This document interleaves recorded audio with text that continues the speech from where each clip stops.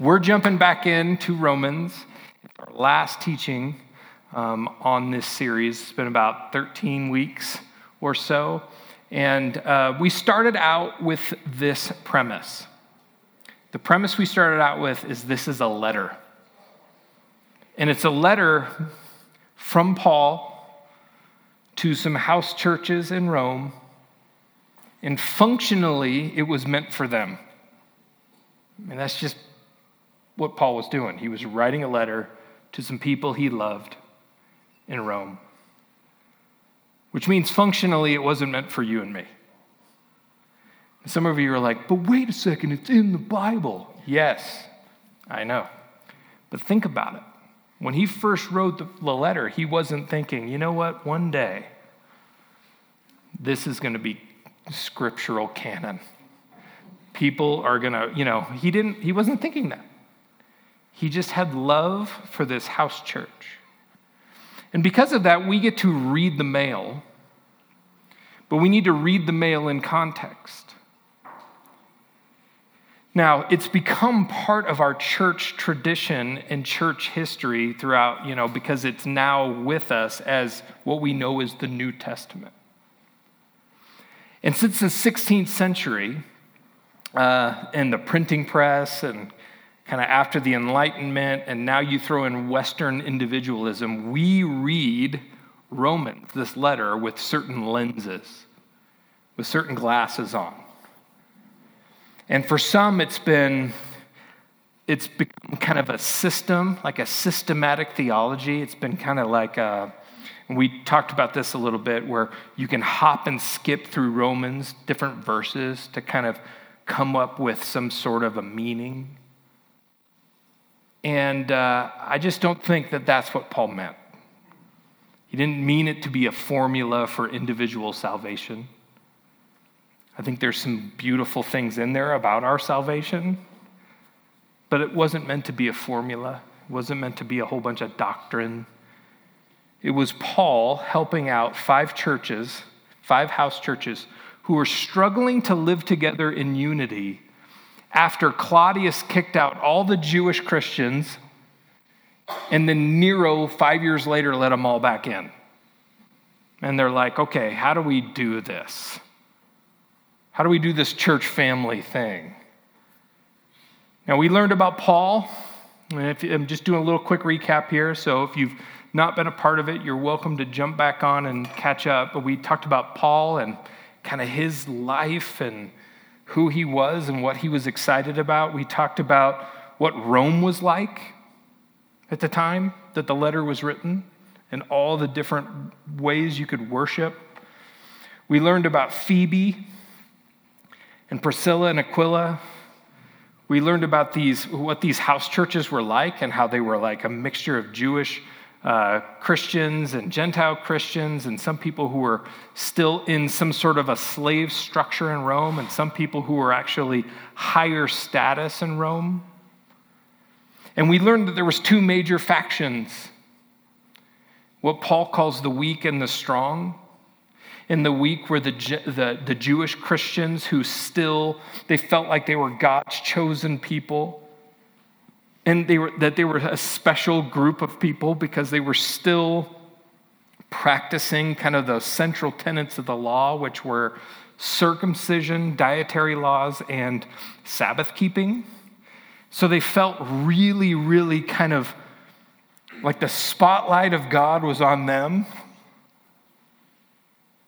And they had this real, what Paul calls zeal, and this zealotry in them that they felt like they were being kind of pushed on a little bit by the Roman Empire. So you know what they decided to do? They decided to band together and not pay their taxes.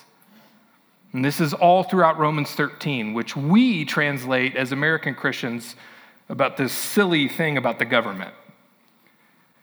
But they were really taking their kind of their Jewish zealotry serious, and they're like, we're not going to pay our taxes, which was bringing heat on the whole church, even the Gentiles. And then there was the Gentile Christians, who Paul calls the strong, who were not interested in adding practices of the Jewish law to their life. They didn't feel like it was necessary. And so there was just friction and tension. And we learned that both these groups were really frustrated with each other. And as a result of their frustration and their disunity, they were missing out on experiencing the peace of God in the midst of Roman Empire, like in the center of the Roman Empire universe, Rome itself. And I made the claim early on in the teachings was that Romans is not a letter primarily about your personal salvation. It is not first and foremost a schema of how you go to heaven when you die. It includes salvation, it includes healing, it includes faith and obedience, but its overarching theme is about living as a community, as a family in the midst of empire, in the midst of the heavy kind of burden of the Roman Empire. And last week's reading, I think, was really special. If you missed last week, we did something really different. And we read all of Romans 5 through chapter 8 out loud. And our 4 readers did a great job. So if you missed that, it was really, really powerful. In fact, I walked up a little choked up. And so we've been doing this kind of as a survey, like a little bit of overview of the letter. So some of you are used to something, and we do this sometimes too, which is called expository preaching, which is a big nerdy way of saying we go verse by verse and word by word. We didn't do that here. Not apologizing, I'm just saying that's not what we did. We just kind of did more of a survey of the letter. And today is the finale. And the hard part with any finale is there's so much still to say, and we're going to spend all of our time in Romans chapter 8, which scholars throughout history have called Paul's magnum opus, like the best of, they think Romans is his best letter, and they think this chapter is his greatest chapter. Now, I mean, people can agree to disagree. I think it's awesome, but I'm not going to do it justice talking about it for the next 10 minutes. Just so get over that. But I would encourage you to do like one of our 10-man table groups that meet each week. They spent 4 weeks reading this letter out loud together. And it sounded like it was like building and beautiful each time. So I would encourage you, spend some time in this chapter. Because what happens between chapters 5 and 7 is Paul laying out something that's really, really basic to the faith. And that is because of Adam, all of humanity has been kind of set on a certain course. And that course, think of it like a railroad track. It's tough to get off a railroad track. And you're just set on a certain course. And then Paul talks about, because of Christ, there's a separate track. And because of what Christ has done, we get to jump track. We get to jump the line. And it starts off basically in chapter 8, verse 1. It says this: "Therefore, there is no condemnation for those who are in Christ Jesus. Because through Christ Jesus, the law of the Spirit who gives life has set you free from the law of sin and death." The chapter starts off, and now you got to remember, Paul didn't write this with chapters and verses. So I'm doing something that's a little different. He wrote it as just one letter. But the beginning of this part of this conversation, it starts with there's no condemnation. At the end of it, it says there's no separation. We'll get to that here in a second. But in some ways, I think he's talking to some of the Jewish people right now. There's no condemnation for those of you who are in Christ. He's talking to all of them, but he's talking about the spirit of the law versus the spirit of Christ. He says, for you, Jewish Christians, you jumped the line. Because of Christ, you jumped the line. You tried the law, but it was only taking you to one conclusion. And now you've jumped the line. And then a little later on in verse 14, he's kind of saying something that kind of appeals to some of the Roman Christians. He says that you were orphaned. Listen to this. For those of you who are led by the Spirit of God are children of God. The Spirit you received does not make you slaves. Remember, Roman structure, there was just a hierarchy, and everybody fit somewhere in the structure of slavery, so that you live in fear again. Rather, the Spirit you received brought about your adoption to sonship, and by him we cry, Abba, Father. The Spirit himself testifies with our spirit that we are God's children. Now, if we are children, then we are heirs, heirs of God and co-heirs with Christ, if indeed we share in his sufferings, in order that we may also share in his glory. This is a beautiful picture that especially the Roman Christians would understand, and that's adoption. And adoption in Roman society was very, very powerful. It was incredibly powerful. Because in Roman adoption, it was by decision of the father of the household, in their way of doing Roman law and family structure. The father had all the say. And in Roman society, if you had a girl, boys, the lineage of the boys, the males in the household was really good for you. But to have a girl, sometimes you didn't want too many of them. I mean, yeah. But it's just one of those things where it was like the father could decide if an infant was kept or not. And if there was disformity or if there was something wrong with the infant, the father could say no. And there was infanticide rampant throughout the Roman world. And fathers had just had a lot of power. Now, as a father, you could also, you not only had you had heirs, you had your own sons and daughters, but you had slaves and you had patrons and you had clients working for you, and you had all this structure. Remember, we talked about that whole idea, of a pyramid scheme, right? In Roman society, it was all pyramid schemes that fit into a giant pyramid, and at the top of the pyramid was Caesar, was the emperor. And so everything you fit somewhere on the ladder. And so for fathers, this was a big deal. Because if you adopted somebody into your family, listen, Roman law let you disown your own children. If your own children disappointed you or didn't live up to the standards that you wanted, you could cut them off. Legally, economically, you could just let them go. They dishonored, they brought shame to the family, you could just let them go. But you couldn't do that with an adopted kid. Once you were adopted under Roman law, there was no going back. If you made the decision as a father to adopt a son or a daughter under Roman law, they became equal heirs to whatever you had as a family. This is what Paul is talking about. And it's like a beautiful picture of what God has done, that this is how they would see it. There's no going back, that God chose you, that God brought you into his family, and there is no going back. You are equal heirs. You're a family. And then there's this beautiful picture all throughout Romans 8 about the Spirit. Paul uses, the Greek word for spirit is pneuma. Paul uses it 22 times in 39 verses. So when you're talking about what's the theme of Romans 8, this is a good guess.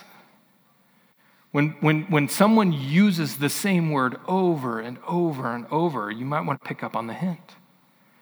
The Spirit in Romans 8 is this culmination of what it looks like to be in community.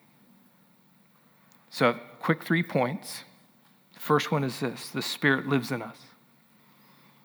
The Spirit lives in us. If you have in a sense, surrendered your life and your allegiance and your faith and your trust into Jesus and his death and resurrection, what happens is the Spirit is now available and living in us.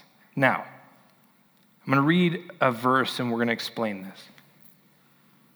Verse 11, and if the Spirit of him who raised Jesus from the dead is living in you, he who raised Christ from the dead will also give life to your mortal bodies because of his Spirit who lives in you.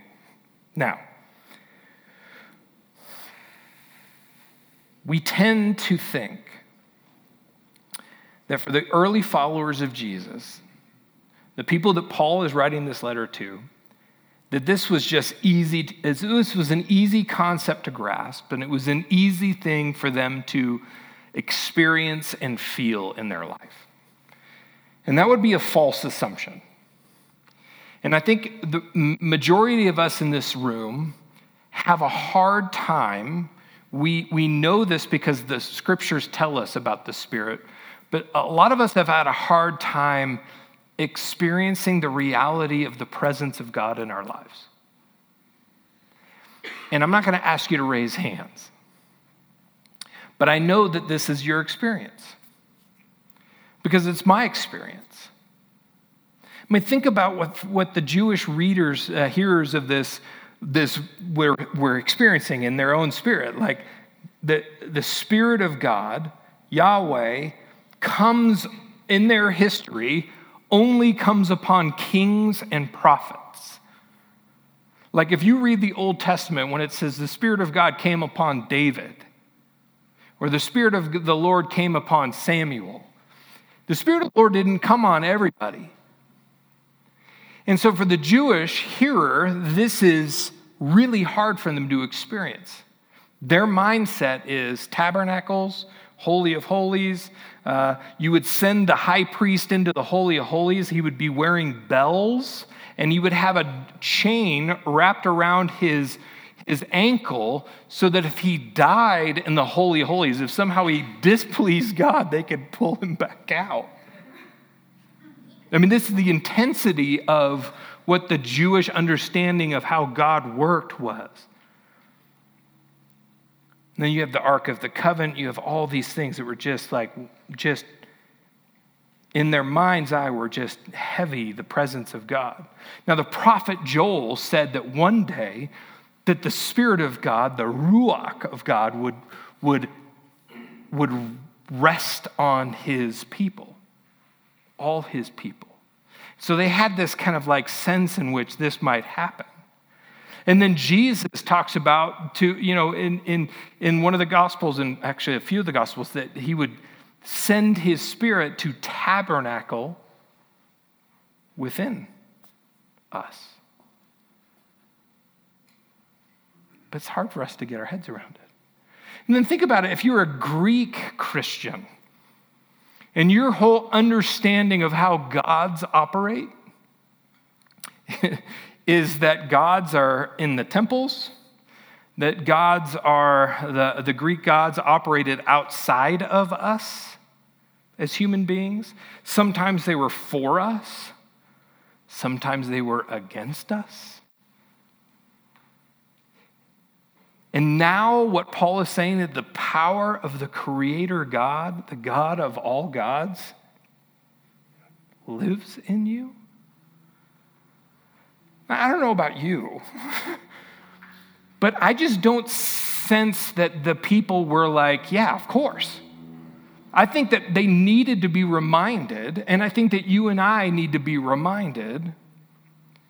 And it's really hard for us to experience, especially now. Think about this. Western individual data, we have like all this information overload. We have digital just in our heads all the time. A lot of us don't have a moment to breathe in silence, let alone to think about and to contemplate God's presence in our lives. But this is what Paul is trying to break them into experiencing again. The Holy Spirit, and according to one scholar I read this week, is the great hinge in Scripture. That God's movement through his people, through us as individuals, is the Holy Spirit doing work. And a lot of times when you look at Scripture, when we think about we are people who have lost our way, we've been exiled and orphaned, and now we've been adopted and brought back. And if you hear people's stories when they talk about their life and how God has been transforming them, there's always a hinge point. And it always is the Spirit doing the hinging.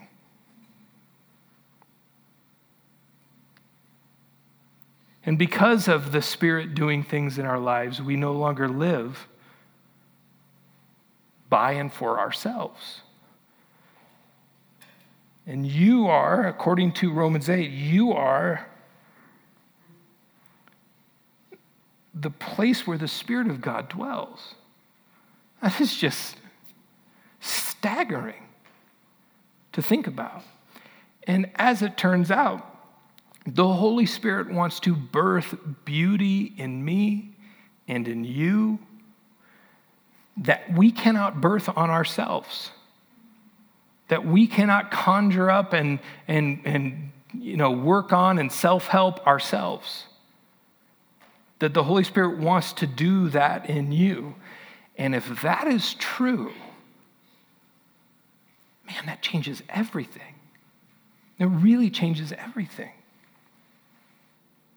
That God loves you. And here's the thing, God loves you, and God did not die for you in Jesus and forgive you to keep you at a distance because you're kind of still a sinner and you mess up sometimes. Like Paul said in the previous chapter, and if you missed the previous chapter, you got to read it. Like, you still mess up sometimes, you still screw up sometimes, you still have this thing in you that's still kind of like hitching back to that track, that Adam track. And God doesn't like forgive you, but then just keep you, okay, you're forgiven, you're adopted, but live in this little shack outside, like a dog kennel. That's not how God sees you and me. And perhaps we've been missing a bit on this. Perhaps it's really true that the suburban Trinity is a lot of thought of as God the Father, God the Son, and God the Holy Scriptures, or the Bible. And we've missed how the Spirit does this work in us. Second point is this, that the Spirit gives us power to overcome. Power from outside of our own abilities to overcome. Verse 12 says this, therefore, brothers and sisters, we have an obligation, but it is not to the flesh to live according to it.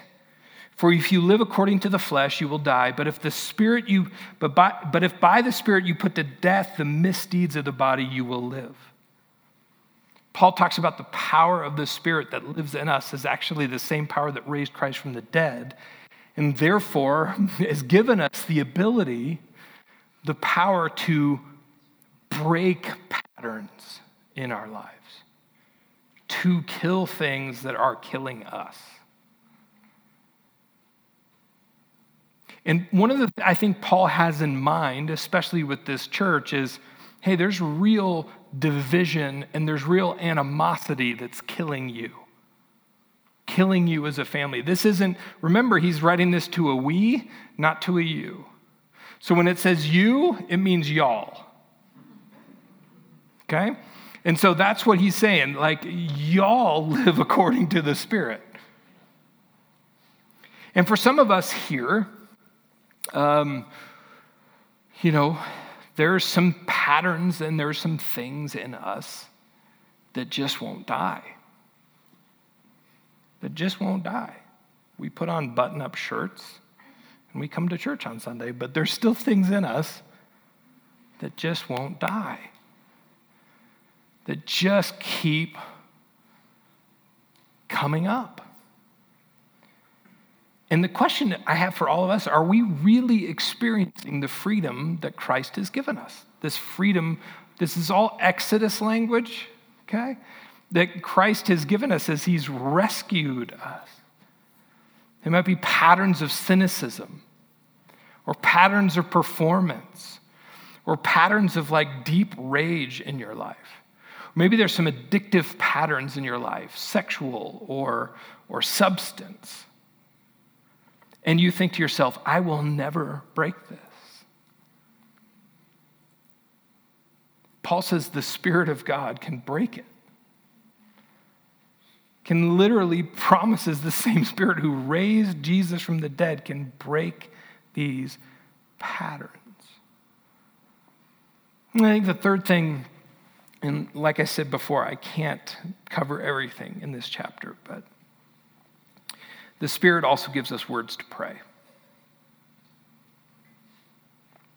Verse 26, in the same way the Spirit helps us in our weakness. Anybody feel weak? Very honest people in the room. The Spirit helps us in our weakness. We do not know what we ought to pray for, but the Spirit himself intercedes for us through wordless groans. And he who searches our hearts knows the mind of the Spirit, because the Spirit intercedes for God's people in accordance with the will of God. And I think, if I could be really honest, I think one of the biggest patterns for me that needed to change in my life was the ability to have an accessible amount of stillness in my life to allow the Spirit to unearth things that had to be unearthed. The deeper stuff. You know, the hurts, the deep disappointments, the unattained dreams, the longings in our lives, the rich joys in our lives. Those moments where you just all you have is a sigh. We don't know what to say. We don't know what to pray for. We don't know how to pray. The Spirit gives us words for that. The Spirit shows up in our lack of words and lack of thought. And then the final part of this chapter is really beautiful because Paul asks just a bunch of questions. He starts off with this one. What then shall we say in response to these things? If God is for us, who can be against us? He who did not spare his own son, but gave him up for us all, how will he not also, along with him, graciously give us all things? Who will bring any charge against those whom God has chosen? It is God who justifies. Who then is the one who condemns? No one. Christ Jesus, who died, more than that, who was raised to life, is at the right hand of God and is also interceding for us. Who shall separate us from the love of God? Shall trouble or hardship or persecution or famine or nakedness or danger or sword? As it is written, for your sake we face death all day long. We are considered as sheep to be slaughtered. No, in all these things we are more than conquerors through him who loved us. For I am convinced that neither death nor life, neither angels nor demons, neither the present nor the future, nor any powers, neither height nor depth or anything in all of creation will be able to separate us from the love of God that is in Christ Jesus our Lord. Paul has a way of zooming out on their present struggles and saying, you're going to be fine. God has got you. Not only that, like your present struggles are present and they're very, very much real. But God wants you to take a step back and see the arc of what he's doing. Now let's just talk about our individual selves for a minute. Maybe today you need a bit more curiosity and a bit more courage to reopen yourself to the mystery of all of this.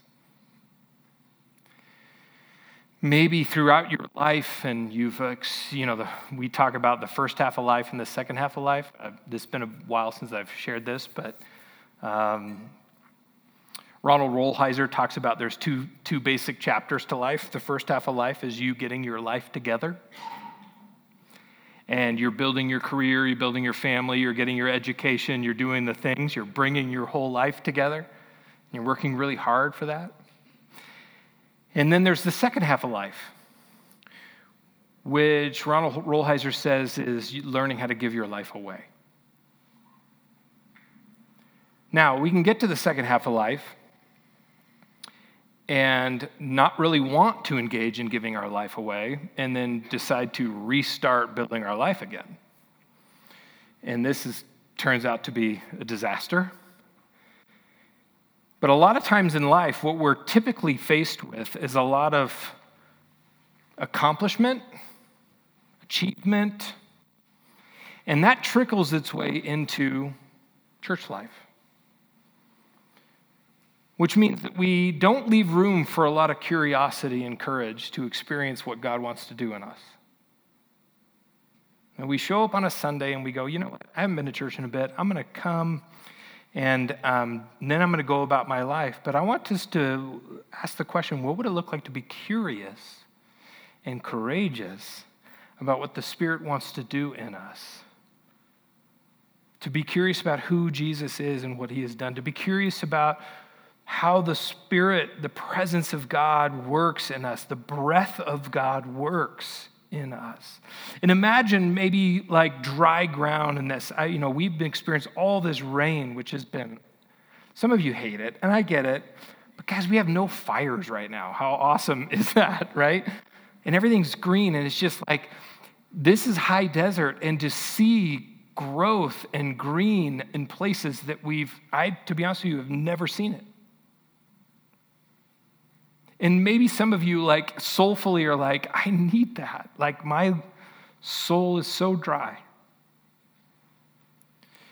And maybe you've fallen into this trying harder mentality. Like I just got to crank out another Bible study, or I got to, read another book, or I got to go to this thing, and some of you have like done that and you've just given up. You're like, that hasn't changed me. Some of you are holding on for that not yet, the promise of what will happen in the future, because life has been so hard right now. Some of you are like, you've heard the phrase living water. Jesus stands up at this beautiful ceremony on the side of the Jerusalem where they had the water gate, where the priests would come out and actually pour water on the altar. Jesus stood up in that crowd and he shouted, "Come to me, all who are thirsty." Maybe you just are really thirsty. I would say that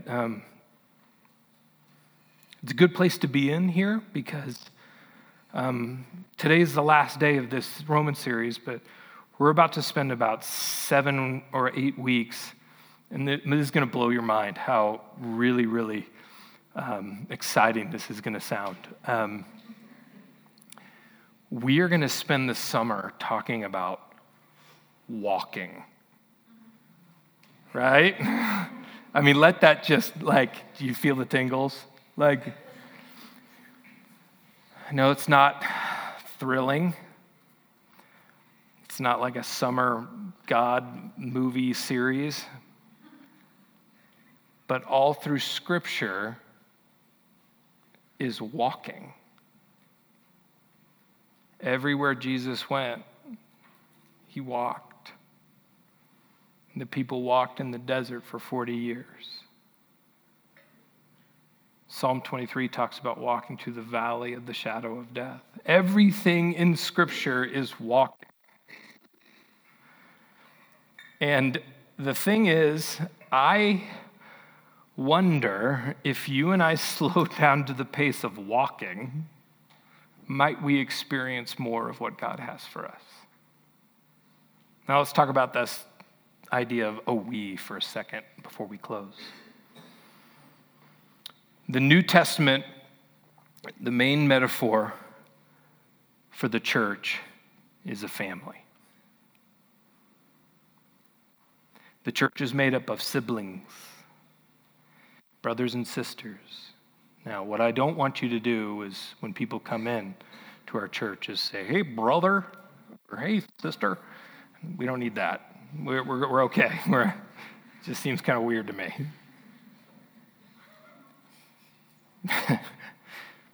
But how we treat each other,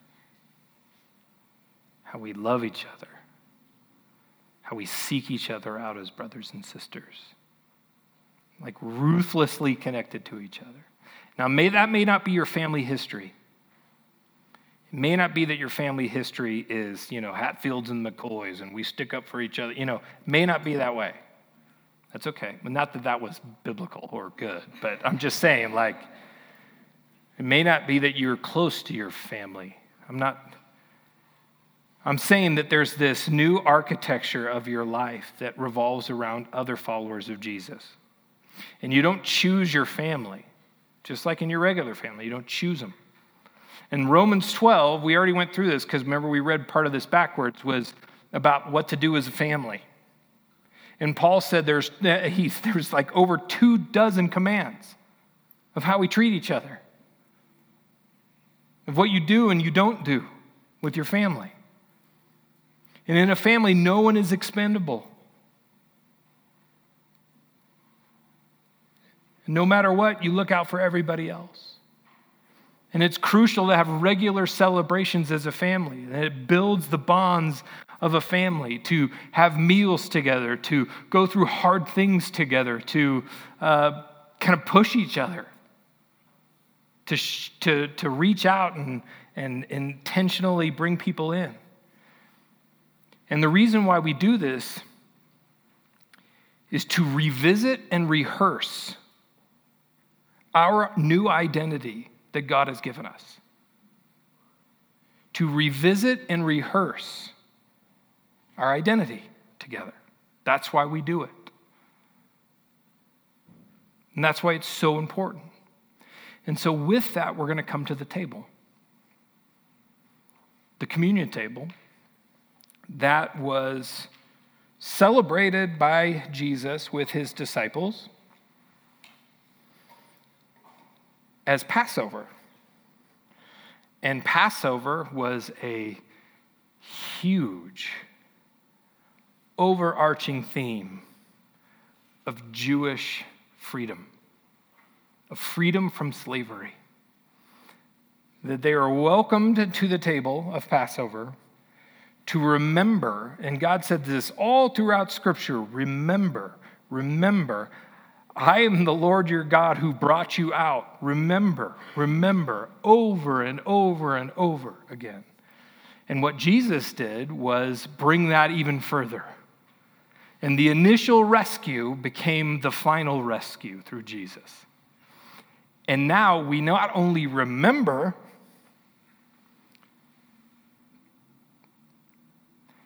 but we make ourselves available for what God is up to.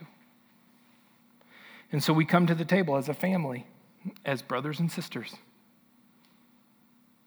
expectant that God has something for our family.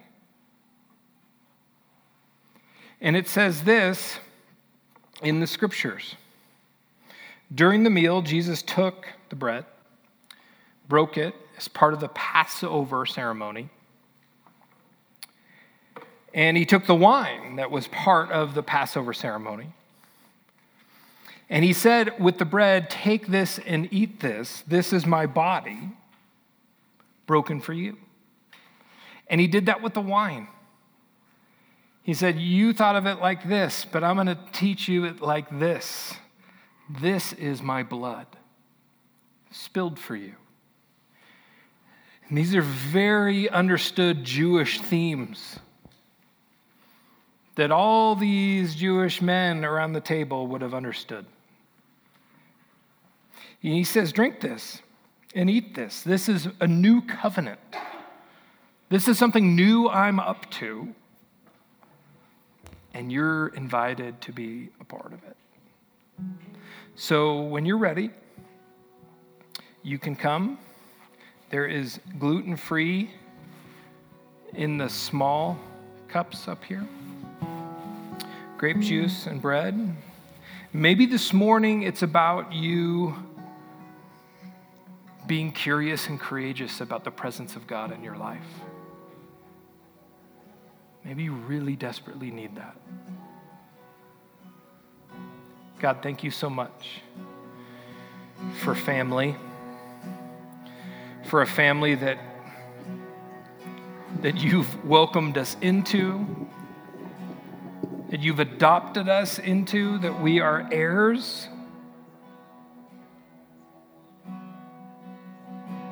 That we're heirs with Jesus, that we are heirs with each other, that there is nothing that can separate us from your love, that you've broken any condemnation that we've experienced, and your Spirit wants to do deep, deep, beautiful healing work in our lives, to help us to become those flourishing, fully human people that you've created us to be. And so we come to the table in trust, in an allegiance that you are up to this, that you are faithful and you are going to do this in us. We pray these things in your name. Amen.